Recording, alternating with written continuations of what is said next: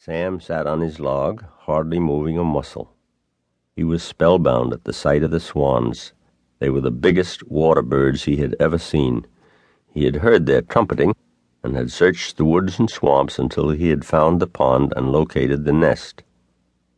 Sam knew enough about birds to know that these were trumpeters. Sam always felt happy when he was in a wild place among wild creatures. Sitting on his log, watching the swans, he had the same good feeling some people get when they are sitting in church. After he had watched for an hour, Sam got up. He walked slowly and quietly away, putting one foot straight ahead of the other, Indian fashion, hardly making a sound. The swans watched him go. When the female left the nest, she turned and looked back. There, lying safely in the soft feathers at the bottom of the nest, was the fourth egg. The cob waddled out onto the island and looked in the nest.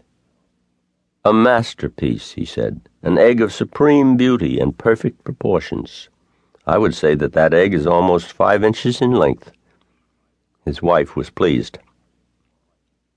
When the swan had laid 5 eggs, she felt satisfied.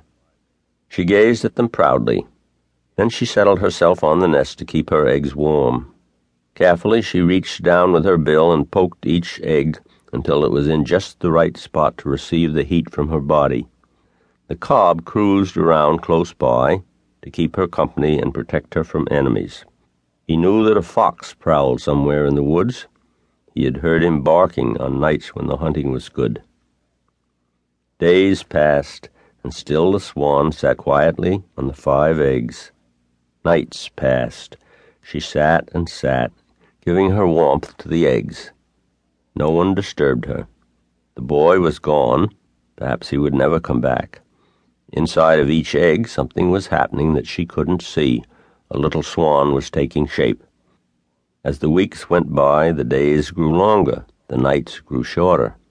When a rainy day came, the swan just sat still and let it rain.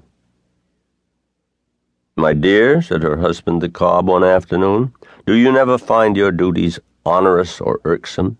Do you never tire of sitting in one place and in one position, covering the eggs, with no diversions, no pleasures, no escapades or capers?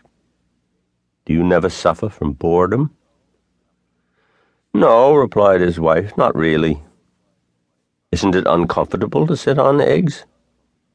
"Yes, it is," replied the wife, "but I can put up with a certain amount of discomfort for the sake of bringing young swans into the world."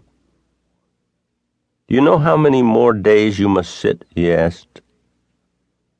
"Haven't any idea," she said, "but I notice that the ducks at the other end of the pond have hatched their young ones.